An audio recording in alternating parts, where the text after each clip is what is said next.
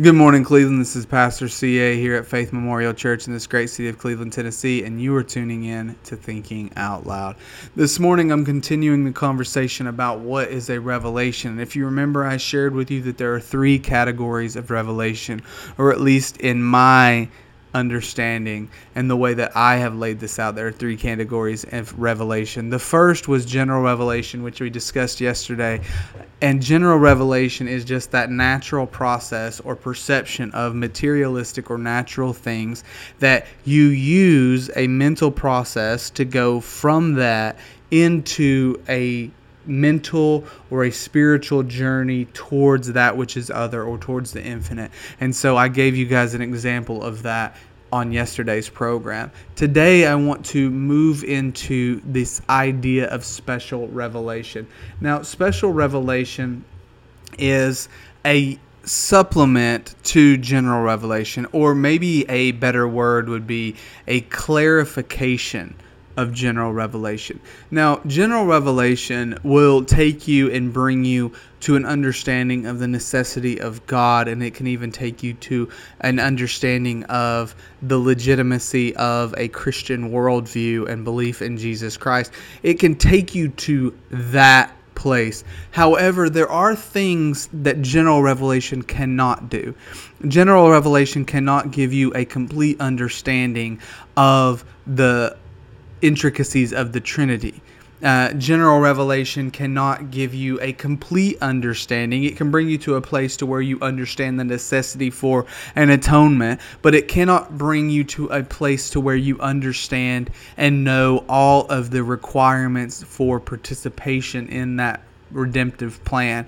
General revelation cannot give you a picture of the covenant of redemption or the divine economy or any of those things. And so what God does is He supplements general revelation by what we call special revelation.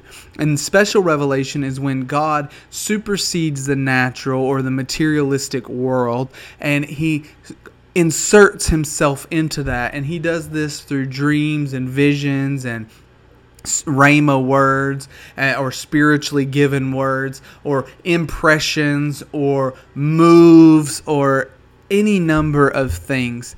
And in that, because of the universality of God, because of His omnipresence, because of His lack of partiality, every single person experiences that to some level from an external point of view.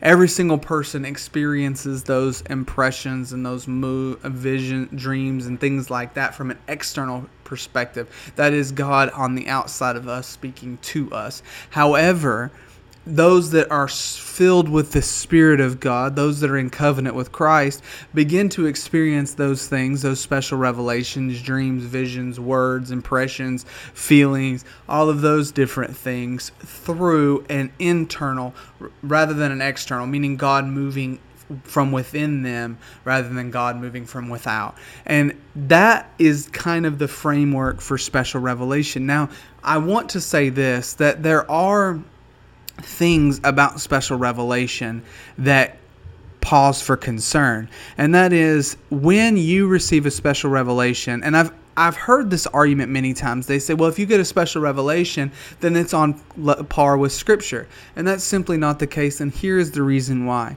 It's not that when God speaks, He speaks in a lesser manner than He did with Scripture. It's that when we receive it in a different way than the canonized writers received it. When God speaks to me, and then I communicate that to you, because I am human, know to err is human. So because we are human, we have this propensity to have error.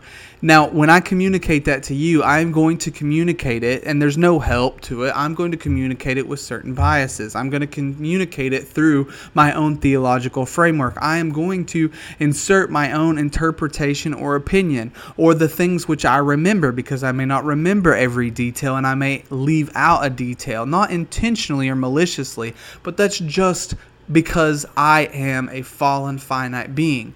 So even when God gives me special revelation, or God gives another individual special revelation, that can never be put on the same level as Scripture, because their revelation is subject to their own fallibility, their own propensity to error. That's why God tells us in 1 Corinthians that when one prophesies, let the church judge it, because we're given to that level of error.